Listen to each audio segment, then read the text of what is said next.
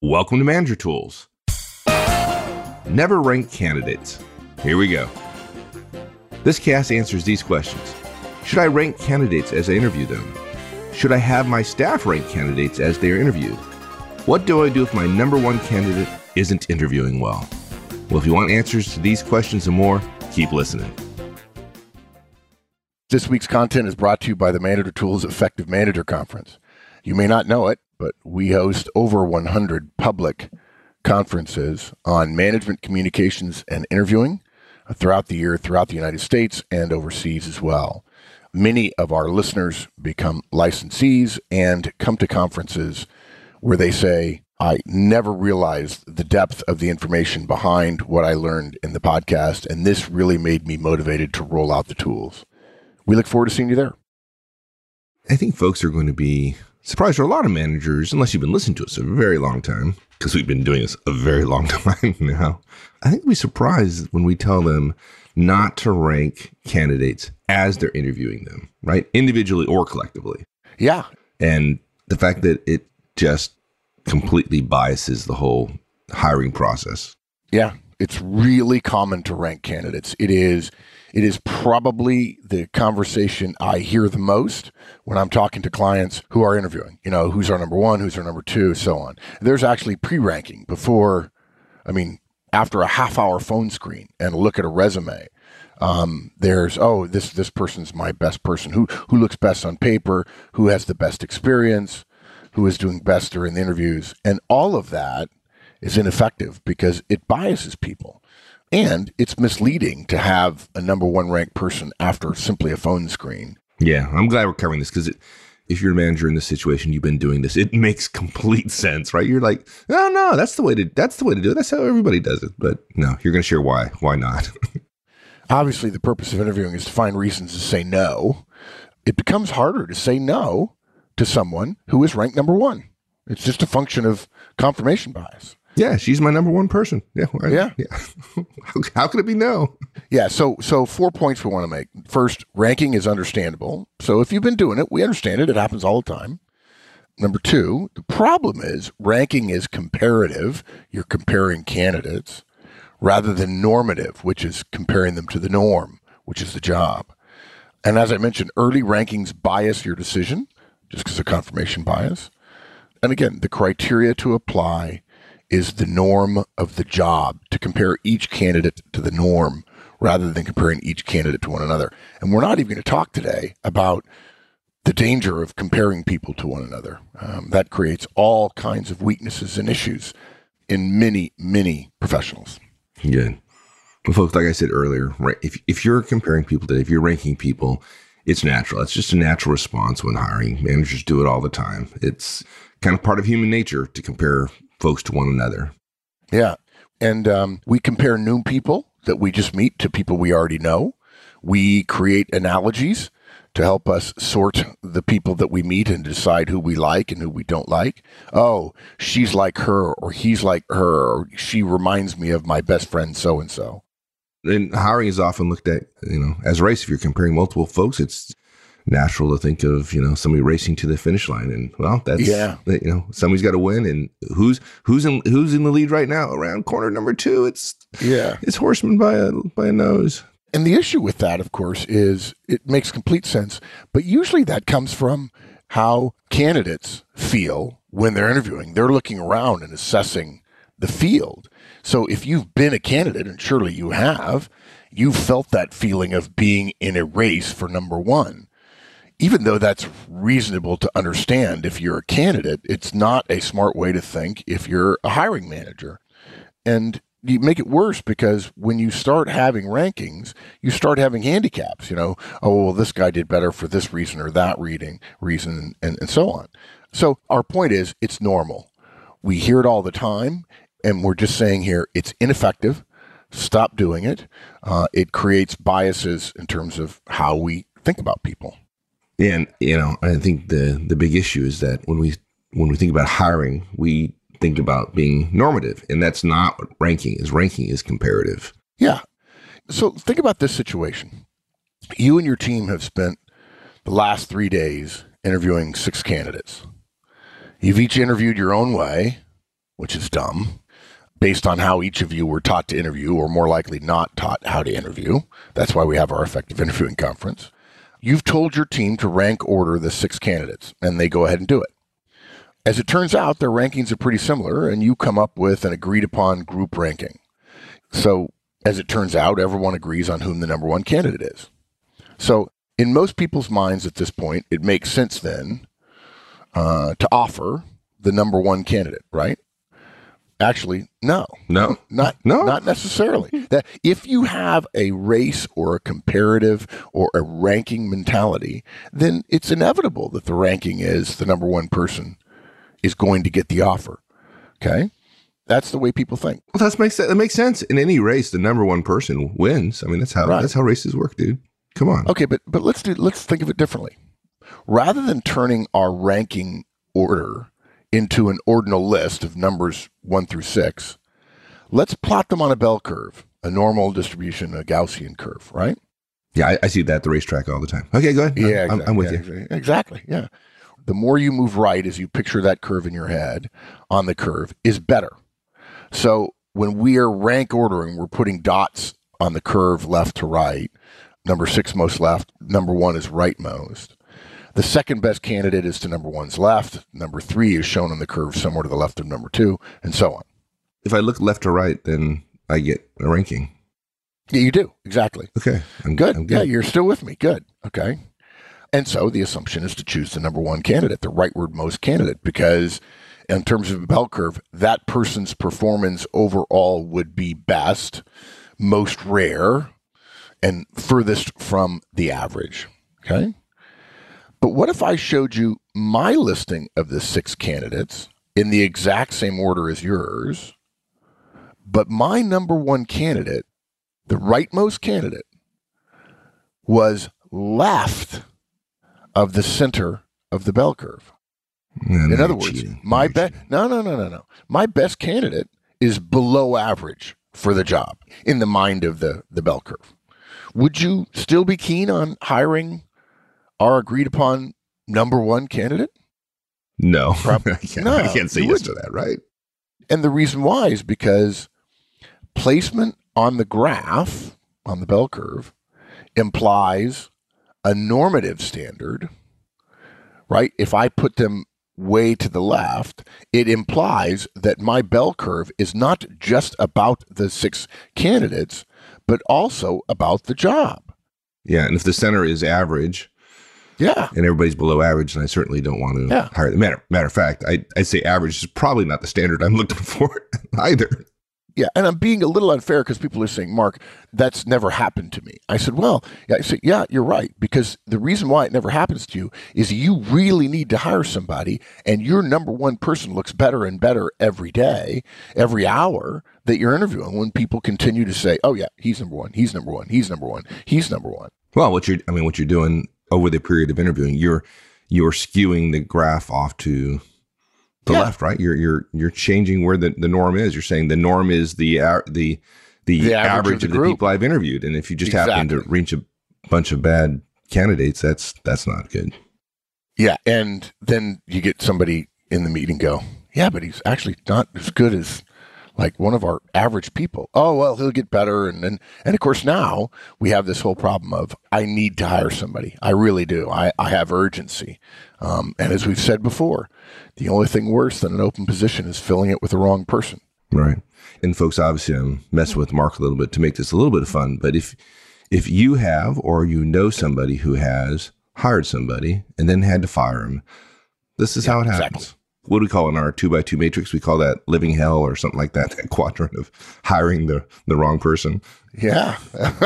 And it is. Yeah. Don't do it.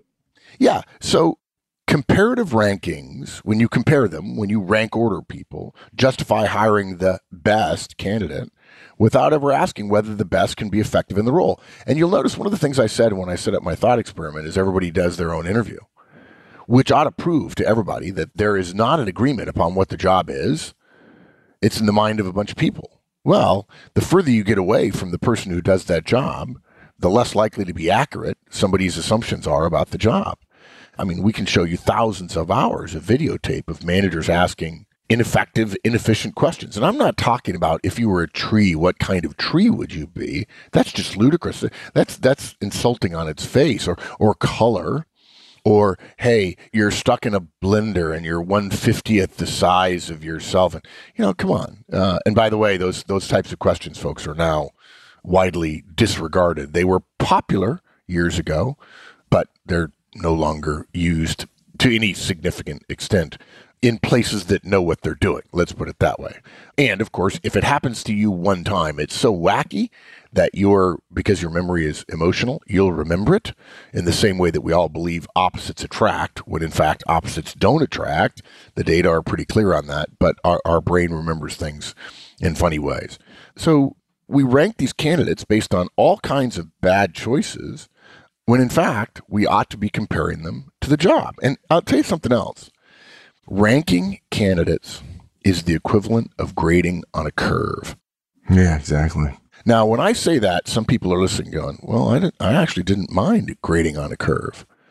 Well, you did mind if you were the person who aced the test and nobody liked you because therefore they failed.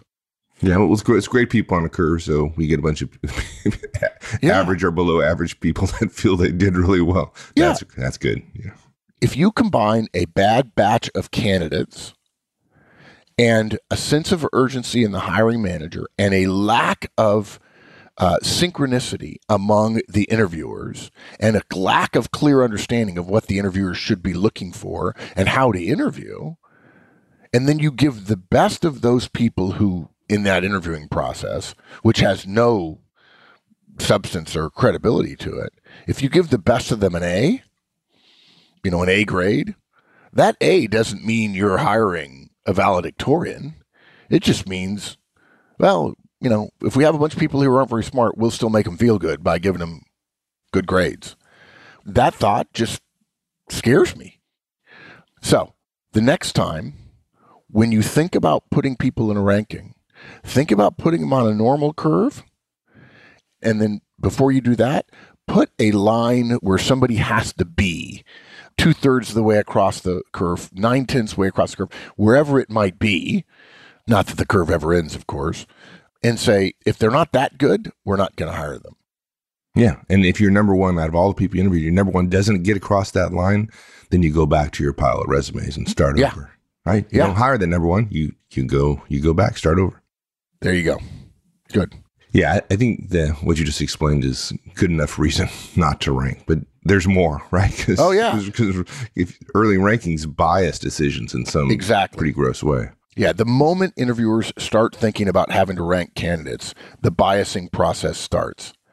If I know as an interviewer, I have to come into an end-of-day discussion of candidates, and I know I'm supposed to have a ranking, I start handicapping the race immediately. I compare resumes. I probably have a favorite. But that's not smart because resumes are very different from interviewing somebody. Everybody's seen that. If we can make wise distinctions from a resume, why are we spending so much time and thought and money on interviewing? Further, how many resumes have we all seen that have been proven to be hollow? As we've said before, the classic example of resume hell is the person who got fired from a job. In today's modern world, knowledge of how to do a resume is so bad, and if you need help, folks, there's a cast for that. It's called Your Resume Stinks. And what they do is they don't know how to do a resume. They don't know how to separate responsibilities and accomplishments. So they put a bunch of bullets on their resume that are basically our responsibilities. And maybe there's an accomplishment or two mixed in there. The problem with that, folks, is that's exactly the kind of resume that somebody who was fired from the job that you had wants you to create, because that's no different than their resume, because that's all they can put if they got fired for lack of performance is what their responsibilities were. And so therefore you look just like them. And therefore when you get into interviewing that person, hopefully you can discover they're not that good if they're interviewing for a similar job working for you. Look, if we're doing screening correctly, interviewing someone simply means we haven't yet found a reason to say no to them. To find things to like, which is what ranking encourages you to do for those candidates who are better, to find things to like about a resume is to focus on positives. again, the antithesis of effective interviewing. The purpose of effective interviewing is to find a reason to say no. Rankings create biases, which then creates an uneven playing field for the person who's in the lead and for the person who's in last. The guy who's number one gets looked at more favorably. We start looking for positives among the number one. We don't want to have ranked somebody number one and then interview them and find out we were wrong. We also interview much more casually. If we believe there's already a ranking, our brain starts cherry picking things to support the ranking, and we don't really dig to find negatives about the top candidates. Yeah. Basically confirmation bias, right? Yeah. And the candidate we rank as number 6 has blemishes all over them. And it's because we're looking for blemishes, which is interesting because that's what we ought to be doing with the number 1 candidate too. That's right. And so the easy solution to all these problems is to apply a normative view to the job and to the needs of the organization. When you're interviewing an individual candidate, we recommend you think about the candidate and the job. The right approach in interviewing is to not think at all about comparing candidates to one another. The right approach is to compare them to a clearly defined norm or standard, which most people don't have. And that's why we tell you that spending time understanding what the job is in advance and considering that in the last couple of years, the job may have changed, that's a hugely important part of being an effective interviewer. Analyze the job, develop behavioral criteria that'll separate those who can do it from those who can't. Or those who have done it from those who haven't. Exactly. And that's why we recommend people who are doing the job conduct the interviews, in part. Now, look, there's one place where some managers, think ranking is justified. And it's possible that this part of the system causes people to believe in rankings. And that is, the exception is where, what do we do if we have 2 or more candidates who meet the normative standards?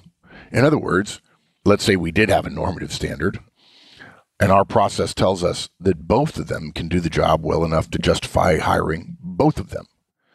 Now, this is more complicated than it sounds, but if you've spent your entire time ranking and you've never had a normative approach, you've never set a clear delineator of whether or not the person can do the job and so on, then you've used the ranking criteria all along, and you've probably had a less than stellar interviewing result.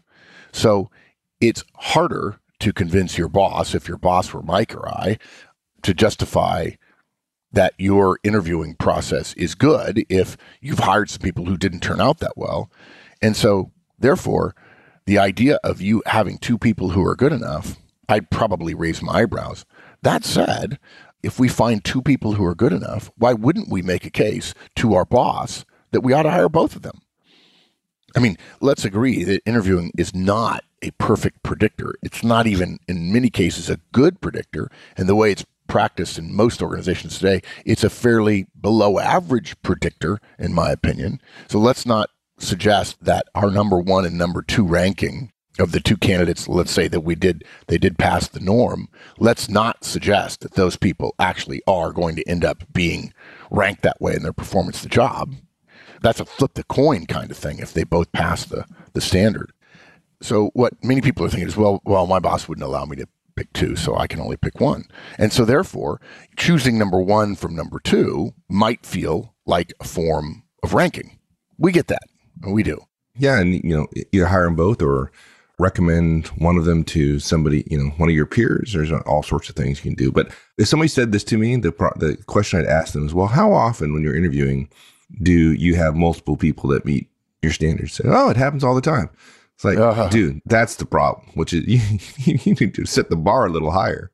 Right. And here's the final point about ranking candidates who, if there is a norm, the number 1 and the number 2. Here's the problem with that. We're not ranking number 1 and number 2. We are comparing number 1 against the job and comparing number 2 against the job. And so if you have 2 people who meet the norm and you haven't done ranking, if they're just 2 people that are good enough, then you start asking, okay, let's compare each one of the norm again and ask which one do we believe is a better hire for us now? Okay. And it could easily mean that a year from now, that comparison to the norm and who is better now could come up with a different result. But more importantly, we're not comparing them to each other. We're comparing them to the job. That's right.